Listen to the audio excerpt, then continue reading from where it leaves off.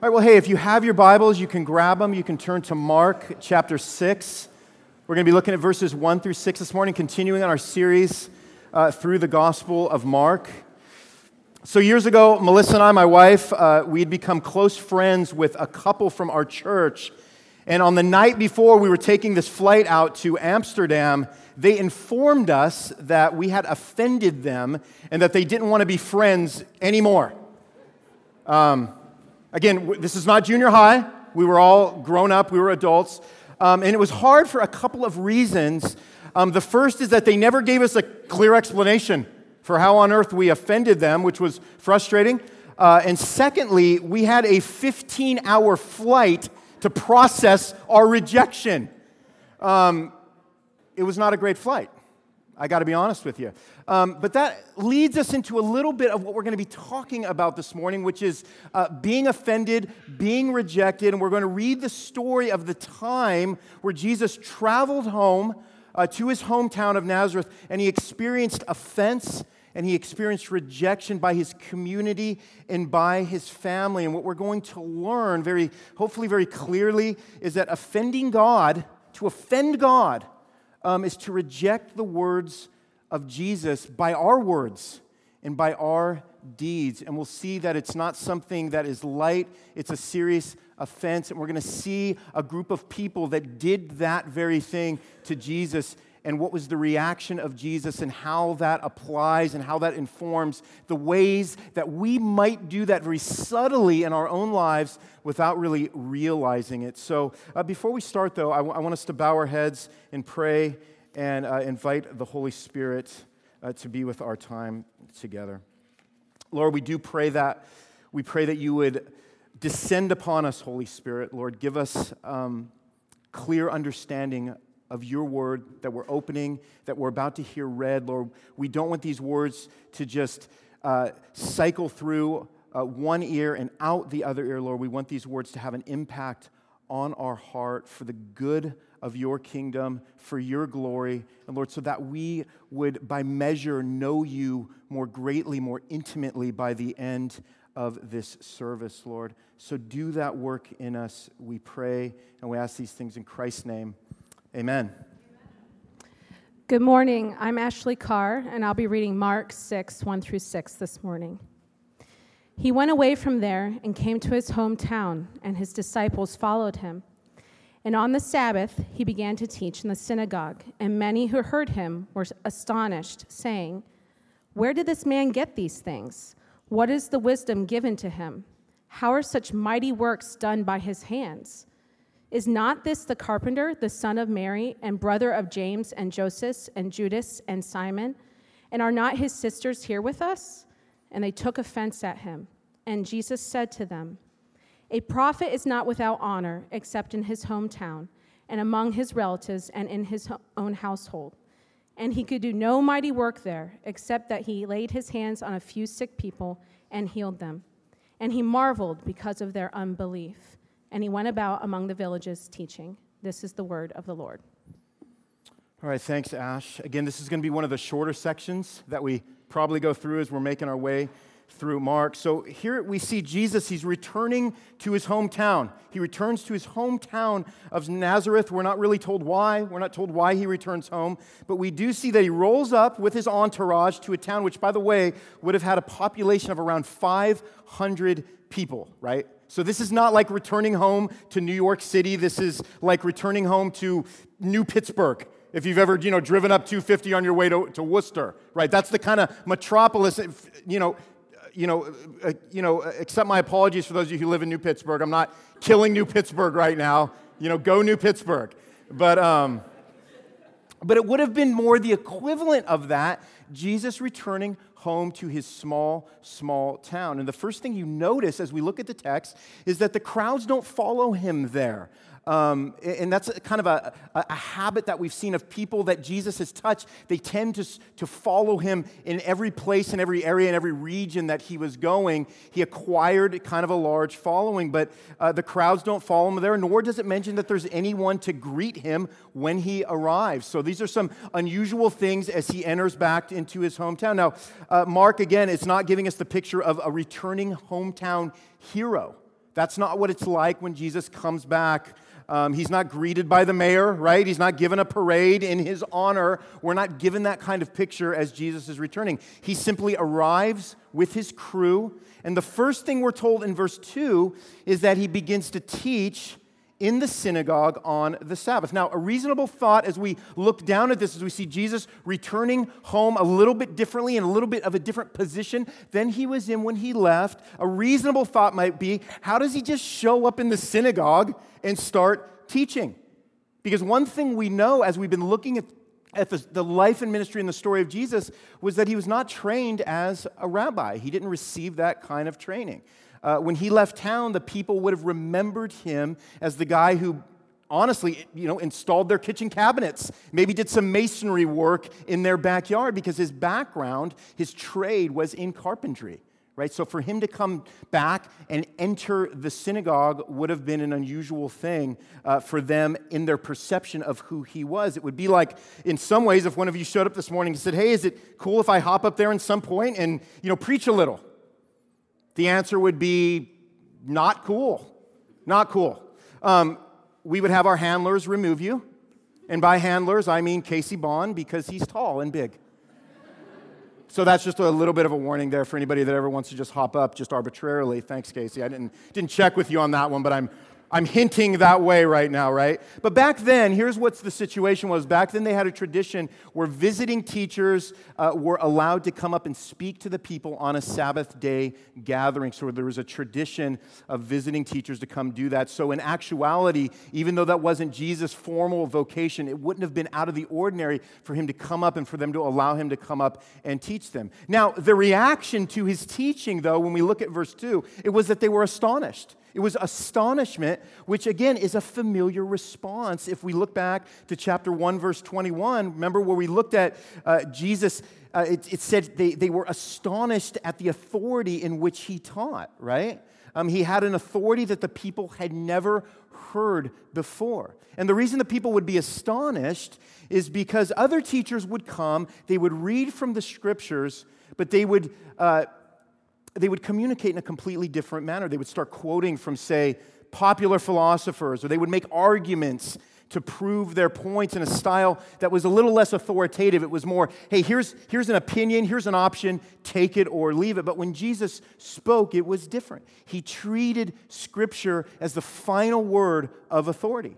He didn't have to qualify it. He gave it the weight that it was due as the Word of God breathed out by the mouth of God to inspire the writers who wrote it. Now, man, I remember so clearly the first time that I was sort of introduced and heard just this biblically robust, God-glorifying, Christ-centered preaching. I remember the first time that happened. I stepped into a church that actually did that, right?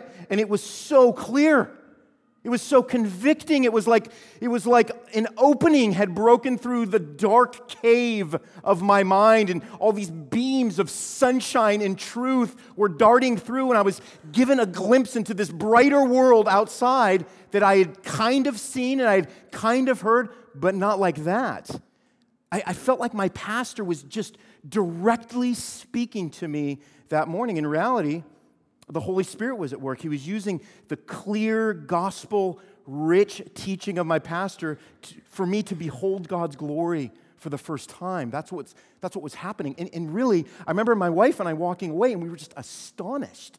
Like we couldn't stop talking about it. We couldn't stop thinking about it. It also meant, at the same time, that there were now implications to that. There were now implications to the conviction that was being created in our hearts, and we'll get to a little bit more of that later. But what we see in verse 2 is that the old school homies Jesus grew up with, all right, they had a slightly different reaction. They were offended, it says. They became offended. They were offended by this authoritative audacity of Jesus. And their offense, it led them to some aggressive lines of questioning that they leveled at Jesus. They actually questioned his training. They said, where did this man get these things? They questioned his knowledge. They said, what is the wisdom given to him? Like, where did this come from? They questioned his divinity. How are such mighty works, they asked, done by his hands. They questioned his training. They said, is this not the carpenter? Like, isn't this the hammer and nail dude that we grew up with? Is what they were asking. They even questioned his family of origin. They said, hey, isn't this the son of Mary and the brother of James and the brother of Joseph and Judas and Simon? Are not his sisters here with us? We don't forget. We don't forget who this guy is. His family is here. We remember how he grew up. We remember the things he did, the things he said. We know a lot about him because he was part of our community. He was one of our neighbors. What's significant, though, about that last line of questioning in particular is that it points to what many of his local peeps still considered to be his illegitimate birth. And the reason for that is that in that culture, you always identified a person by their father. So really, Jesus would have been identified as Jesus, son of Joseph. Again, we don't see Joseph in the picture anymore. It could have been that he died or he just wasn't mentioned. But a person was usually identified by their father. But here they identify Jesus as being the son of Mary, which would have been a veiled, or maybe not so veiled, way of saying, look at the family heritage of this man. It's not reputable. There was scandal at one point about Jesus' legitimacy. So to them, it put questions in their mind of how can this man be trusted, or why should we even listen to him? And then in addition to that, carpentry. Carpentry was not a highly valued vocation. Like, to me, it's really highly valued. Because the only thing I know how to do is construct toast, right? So if somebody literally knows how to work with wood, I'm just awestruck, right? And I'm probably hiring them a lot. But back then, carpentry was not a highly valued vocation. But Jesus had spent his teens and his 20s learning the family trade because Joseph was a carpenter. And again, he'd not been trained by a rabbi. He didn't carry any formal credentials, unless you count that whole Son of God thing, right? There was nothing formal there. So even though Jesus had received some measure of divine authentication from the testimony even of John the Baptist, and through the miraculous signs and through the wonders that he had been doing all throughout the region that had given him this massive reputation and following, his hometown crew wouldn't receive him with anything other than offense. And maybe you've experienced a version of this in your own family, right? You've left home, you've established a career, maybe you've gotten a degree, you finally, after all these years, developed into the well-adjusted and mature citizen that you always thought you could be, but when you visit your family, they literally won't let you progress past who you were at 13 years old, right? No offense to all the 13-year-olds. But they're all hoping you progress, right? Maybe. But that kind of happens sometimes. I remember how incredibly self-righteous I was as a kid. It was horrible. It was horrible. And to my shame, I remember when I was 16 years old, I remember yelling at my older brother who did not know Christ in a fit of rage one night. And I remember telling him that he was going to hell. Oh, I still have to sigh when I think of myself saying that to him. And again, I wasn't even a Baptist, at that time. But here I was, coming down on my brother. Man, I did so much damage that night. I did a lot of damage that night that honestly took years to undo between my brother and I. My reputation, though, at that time, it had been set, right? It had dried in the concrete in my family. In fact, years later, after I was married, my wife went antique shopping with my sister, and they ran across this old pulpit, and my sister said, "Look, we finally found something to buy Ronnie," I know it was an ironic statement, and no, this is not the pulpit. This was not the pulpit. But Jesus' friends and family, they refused to accept Jesus for who he was. They chose to be offended by his words and to question the truth and the validity of his miraculous works. And in fact, in verse 4, he quotes this old ancient phrase, if you read verse 4, and he says, a prophet is not without honor, except in his hometown and among his relatives and in his own household. And then in verse 5, Mark provides something kind of shocking, the reaction. He provides just this unsettling development with the people and with Jesus, which is that Jesus could not do the kinds of miraculous works he'd been doing everywhere else because of the people's unbelief, it says. Now, again, we want to be careful with this. We want to interpret this correctly. Jesus did not somehow lose his divine power in that particular moment. It was simply that the Holy Spirit had not softened the hearts of the people to receive what he had for them. So it says he healed only a few sick people, which is an amazing statement, really, in and of itself, when you think that healing a few sick people is made to seem almost underwhelming, considering the ministry that Jesus had. And then it says in verse 6 that he marveled at their unbelief. They were astonished on one level at his teaching, but he was astonished at the depth of their callousness towards him. And then in a very sad, sort of anticlimactic ending, Jesus leaves. He leaves them behind to go to other villages who had hearts to receive him. So it's a very sobering story about Jesus returning home, wanting to reach into the community that he was raised in and have that community be so offended that they eventually reject him and let him go and say, we don't want to have anything to do with you. So what I want to do is I want to bring this around a little bit because this is a really unsettling text for us. Again, so if Jesus is God, it means all his words are true.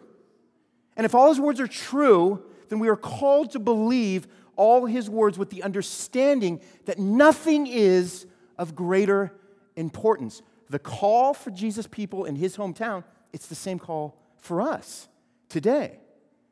So first off, we want to ask the question, what does it mean to be offended by Jesus? Because some of you might say, I'm not offended. I would never react this way to Jesus. Like, I'm telling you, Big R, like I would not react this way. I don't disagree with his words. Okay, but here's the thing. Every time you and I hear God's word, we walk away reacting to it in some way. Like there's no neutrality when it comes to obedience. We're either obeying the words of God, we're either receiving his words as being the written words of God breathed out to us for our good, for God's glory, and then obeying them properly, or we're not. So there's a little gravity with this. There's no neutrality. I mean, if you go to church, if you study your Bible, you listen to a podcast, you read a book on Christian living, all good things, you may walk away not disagreeing with the words you read. But the question is, have those words changed your actions? Have they altered? Have they altered the way that you do things? Because if God's word doesn't move us to obedient living, listen, we are in effect not agreeing with God's word. That's what's happening right here. That's the danger in towns where there's a lot of churches, and people have been going to church for a long time, and people aren't easily offended by God's word. But if there is not the fruit of obedience, when we hear God's word, our life is literally hinging in the balance between heaven or hell and life or death. I know I'm sounding super crazy Baptist right now, but that's really what's hanging in the balance. So we want to be serious about not looking at a story like this and judging the hometown crowd of Jesus and going, yeah, you know, that's nice. I'm glad we're not in those shoes. Because some of us very well may be. My question is this: are you functionally offended by God's word? Maybe you hear God's word a lot and have moments of occasional astonishment when the Holy Spirit gives you that spark of brightness and clarity. But if someone put a GoPro on your life, would people see that he's actually an offense to you in practice? Because here is the frightening observation. I don't know if you caught this. The hometown crowd were church people. They were in church. They were offended by the words of Jesus in the place that they went allegedly to worship God. There's something sobering about that. So I want to unpack a few things. I want to pack the ways that we are functionally offended. I want to unpack some of the ways that we live out functional unbelief. And then I want to finish with talking about the beauty of belief. All right? So here's just a start. I want to talk about being functionally offended, because I think these are two ways, there's probably more, but here's two ways that we can be functionally offended. Number one, we can be secretly offended. The last thing, in other words, the last thing people would ever suspect of you is that you're a Christian. Like if somebody found out you were a Christian, I'd go, oh my gosh, seriously? Now, let me say this. I'm not talking about those of you who should shut up occasionally, okay? The gospel is an offense. Some of you add to the offense by the way you speak without learning how to rightly mix truth and grace at a level that shows the grace, truth, mercy, and compassion of Christ. Some of you guys need to back it off a little bit. But that's so few of you. That's so few of you. Most of you don't have that problem. What I'm talking about is this. What would somebody know about you after spending any time with you? In other words, what's the most significant thing that identifies you and that you identify with? You know, and it can be a number of different things, right, that become defaults for us, like our job or our family. Or maybe it's your favorite football team, which, of course, if you live in Ohio, that's like asking a rabbit if carrots are their favorite vegetable, you know? So I don't even know why I listed that one. But here's my question is, do you, in a sense, do you wear Jesus? Or is he more like an undershirt of your life? Or occasionally when you unbutton the top layer, people get a hint that there's something underneath. And so the question, again, that kind of tends to rise up is you say, well, does that mean I don't know Jesus if I have a hard time sharing my faith with others? Right? Because that's an important question. Well, no, it doesn't necessarily, because we know from Peter that you can blatantly deny Jesus, like Peter did on the night before Jesus' death, and still be known by Jesus. The question to ponder today for us is, why am I so ashamed? Why am I ashamed? What is at the root of my fear? Why am I so afraid even though God has set me free from all fear? And so some of us are secretly offended because Jesus has become the best kept secret of our life. And in those moments, we need to pray for courage. We need to pray that God would give us courage. So some of us are secretly offended. Secondly, some of us are safely offended. You only hang out in places where being a Christian would never cost you, right? All of your environments are just carefully crafted Christian environments. And by the way, that's not all bad. This is a pretty carefully crafted Christian environment, but it shouldn't be exclusive. It shouldn't be exclusive to our lives. You should be known in non-church circles. You should be willing to risk offense, because this is how Jesus lives in you and through you. This is godly risk-taking. And you know what? There's a thrill to it. There's a delight in it. There's a joy in it that the Holy Spirit will produce in your heart through it. So 2 ways that we can be functionally offended is we can be secretly offended or we can be safely offended. There's probably more. That's what I have for today. So that's the offense that we find ourselves facing as people that claim to follow Christ. Now, I want to spend a minute trying to understand unbelief here, right? Because we can read things about unbelief and we can misconstrue and we can misinterpret what the Bible means when it's talking about unbelief. So it says Jesus could do no mighty work there because of their unbelief. Now, the question that immediately rises up, or that should rise up, is this: does our unbelief somehow have power over God? Like, did their unbelief somehow inhibit Jesus from doing what Jesus wanted to do? Well, again, it doesn't, as we saw clearly last week in the story of Lazarus, when the weak belief and faith of Martha and Mary, Jesus still went ahead and he raised Lazarus despite the fact that their faith was weak. But in this specific context, Jesus performed mighty works as a way to reveal his identity as the Messiah. So, when these people rejected him, there was nothing more he could do in that moment to further authenticate himself as God's son. This was a particular context that we're seeing this in. So at some point, we know, actually, that God saved at least two of Jesus' brothers who were part of this unbelieving group, James and Jude. James is responsible for writing the book of James at the end of the New Testament. His brother Jude was responsible for writing the book of Jude at the end of the New Testament. But for reasons that were not given here specifically, he had not moved widely. God had not moved via the Holy Spirit widely in the town of Nazareth. And it said because of their unbelief. So let's unpack unbelief here for just a minute by asking this question: what is unbelief? Let's go to Romans chapter 1.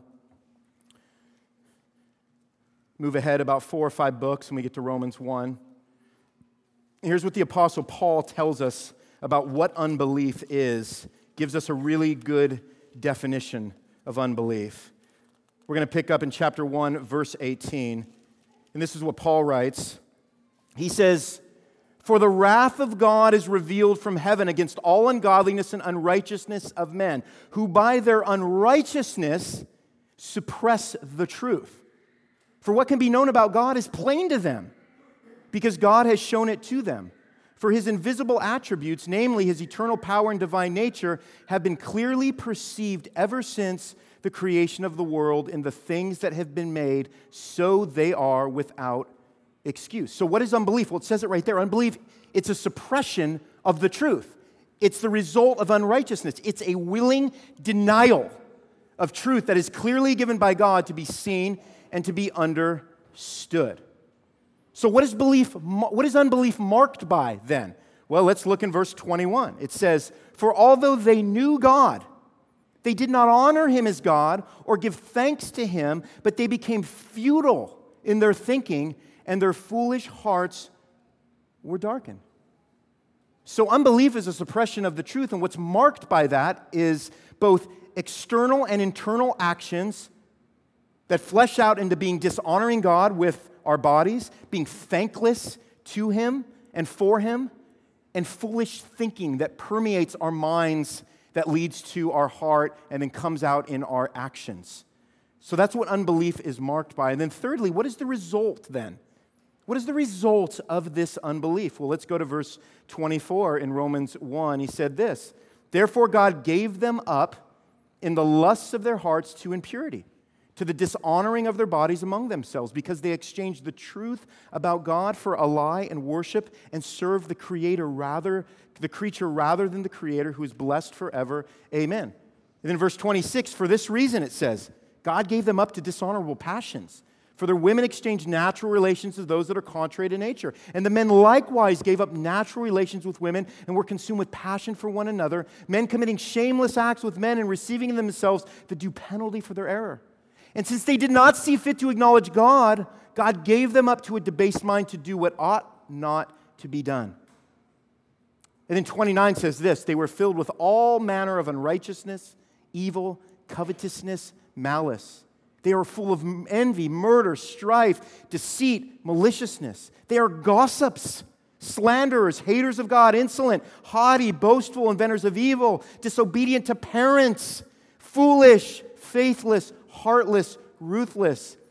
Though they know God's righteous decree that those who practice such things deserve to die, they not only do them, but give approval to those who practice them." If I had a mic right now, I would drop it and I'd grab like 8 more and drop those. I mean, that's insane what we just read. I mean, there cannot be any clearer picture of what the fruit of unbelief is and what it can become in a person when it knows no bounds. And really, the result of unbelief is simply this: God leaves people in it. God leaves you in it. He gives you over to it. He actually gives you your desire. Because the result of unbelief in Nazareth was what? What was it? What happened in Nazareth as the result of their unbelief? Jesus removed himself.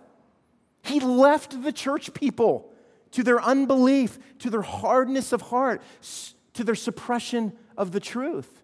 They were left in judgment, actually. Well, what is judgment? Well, judgment is God removing his presence, his grace, his mercy. It's this, listen, it's that he allows those who reject him to continue the life of separation that they want, to seek their own desires, to fulfill their own destinies. But you know what the real offense of unbelief is? The real offense of unbelief was not that the people were offended by Jesus, it's Jesus being offended by us. Mark chapter 8, we're going to get to this in a few weeks. Mark chapter 8:38 says, "For whoever is ashamed of me and of my words in this adulterous and sinful generation," it's not past tense, "of him will the Son of Man also be ashamed when he comes in the glory of his Father with the holy angels." But he doesn't leave it there. He doesn't leave it there. In John 5, Jesus also says this, "Truly I say to you, whoever hears my word and believes him who sent me has eternal life. He does not come into judgment, but is passed from death to life." So in reality, all of us are born offending God because all of us are born in unbelief. But for some, God uses his words to create faith and belief in a person. Now, we have to be careful to interpret passages like this correctly because we can incorrectly think that our unbelief has power over God. Again, I want to hit this a little hard. We can think God has not worked on my behalf because of my unbelief. I'm crushed because I don't think God has worked the way I thought God would work, and I'm afraid because it's due to my unbelief. God has not healed my child. God has not brought peace to my relationship. God has not gotten me out of a mess that I'm in. But what we know is that God calls us to believe. He calls us to believe. But if the strength of our belief was the only power from which God could work, it would mean that we possessed ultimate power over him. And that is not what we see in Scripture because we possess no power over God, and not even close. Now, these people, what they did was they outright rejected Jesus. They didn't believe he was who he said he was.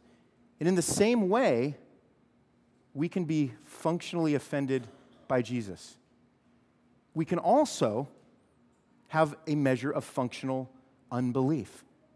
So I want to talk about this for a minute, about functional unbelief. We talked about functional offensiveness. But what's functional unbelief? Here's the question that I want to answer that will hopefully bring some clarity to what I'm talking about. Does your life make sense to an unbeliever? Does your life make sense to an unbeliever? Because I'm here to say that it shouldn't in many ways. Your life should not make sense to an unbeliever. Here's a few examples, okay? When an unbeliever looks at your marriage, it should make no sense to them that you stay together with this person when the going gets brutal.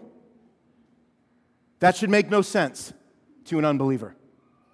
When an unbeliever looks at the way you spend your money, it should make no sense to them the kinds of things you do and you don't spend your money on. The things that you value, that you open up your checkbook and write, if you're still one of those people that writes checks, if you do, teach me because I haven't done that in so long. But that should not make sense to an unbeliever when they see your account balance and where everything's going. 3, when an unbeliever looks at how you parent your children, it should make no sense to them the ways you have chosen to raise your kids. The fact that you don't engage in activities that take them away from gathering with your church family. Oh, buddy boy, Ronnie, you're getting into some dangerous waters now. Well, let me be a little more clear. When an unbeliever looks at you and says, so let me get this straight, you don't do baseball and football and basketball on Sunday mornings because you value being together with the gathered family, and that is the value and the principle and the truth and the glory that you're trying to reinstate over and over in the hearts of your kids. Why do you do that? That doesn't make any sense to me because I know my kid's going straight to the NFL, first draft pick. Little sports for you, guys. That should make no sense to an unbeliever. When an unbeliever looks at where you move, When they look at you relocating, it should make no sense to them that the first determining factor in choosing a location is where you will worship. When an unbeliever looks at your life, they should see things that don't make sense, that they would never do, that point lovingly and graciously to your love and affection for Jesus first and above all other things. So does your life make sense to an unbeliever? Do you live with functional unbelief? Think about that. Pray through that. Ask yourself the hard questions. Here's a couple other things I want to answer as we close, because we're getting into a lot of things that we could spend days and weeks fleshing out. Obviously, we don't have that kind of time. But here's a couple encouraging things as we close. It's this. If you're afraid after hearing this that you don't believe, maybe you're somebody that says, I'm wrecked because I hear this, and now it's calling to question in my own life fears that I have that maybe I don't believe. Here's a couple things with that. If you're afraid that you don't believe God, that's likely a sign that you desire to believe Him. But maybe you're struggling in your effort. And maybe right now you're going through a time where you're just overwhelmed and there's fear and there's anxiety in your life. It could also be a sign that you fear what God has said about the fate of unbelievers. But all of that comes from a concern of the heart that means you don't want to displease God. What you're experiencing in these particular situations is what we would call doubt. Because unbelief, we saw what that's characterized by. It's characterized by dishonoring God. It's characterized by foolish thinking. It's characterized by thanklessness. But remember, we covered this story a couple of weeks ago. Maybe it was last week when we looked into Mark chapter 9 and we read about the man who had a child that was inflicted with an unclean spirit. And he went to Jesus, and what was his line? He said, Jesus, I believe, but help my unbelief. He went to Jesus. He was acknowledging that Jesus had the power to heal his child. But he was struggling with belief. But even in our struggle to belief, if we are consistently going back to Jesus, that's a form of our faith growing and expanding because we're going to the right source, aren't we? Maybe you're afraid that you have doubts. So maybe it's not unbelief, or maybe after explaining this, you realize that you have doubts. Well, we need to understand something about doubts. We need to understand that doubts are not the enemy of belief. God used doubts, we remember in the life of Peter, to show him grace and to strengthen his belief. Man, that night before Jesus' death, not a shining moment for our boy Pete. That was insane. His behavior was just out of control. That wasn't just, that didn't even look like functional unbelief. That was just like straight up unbelief, right? But what happens when Jesus sees him in the passageway, catches Peter's eye, and he looks at him, and he smiles. His eyes communicated love and acceptance and hope. And what happened to Peter was it caused him to be crushed. It caused him remorse inside. That was somebody that was experiencing severe doubts in his life, but he still believed.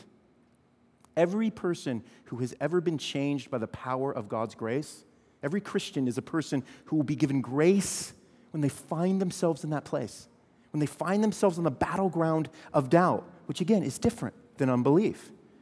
Because here's the thing, a righteous person, one who has been saved by putting their trust in the finished work of Christ on the cross, a righteous person cannot suppress the truth. They can wander from it. They can ignore it for a season, but they can't forcibly put an end to it, which is how we would define the word suppress.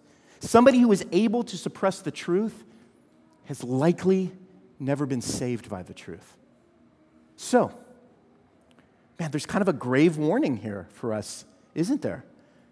But let's not miss what else we see, which I think is so hopeful for us. Because in a town that rejected him, it says Jesus still heals a few. We tend to glaze over that. But that shows us something about the heart and the patience and the compassion of Jesus Christ, is that he always seeks those who believe. He always ministers to those who seek him in their weakness. Imagine how hard it must have been for those people Jesus healed to live in a place so offended by him. He still showed them grace. He still waited. In John chapter 1, verse 11, the apostle says this, he came to his own, and his own people did not receive him. But to all who did receive, who believed in his name, he gave the right to become children of God, who were born not of blood, nor the will of the flesh, nor of the will of man, but of God. That is the beauty of belief. Not perfect belief, but grace-infused belief. Jesus, rejected by all, does the mightiest work of all by dying for us so that we might not die in unbelief. And we can reject or we can receive Jesus. Rejection leads to judgment. But believing in his name means he will walk with us through the remainder of our lives until the day we see him face to face in glory forever. Let's pray.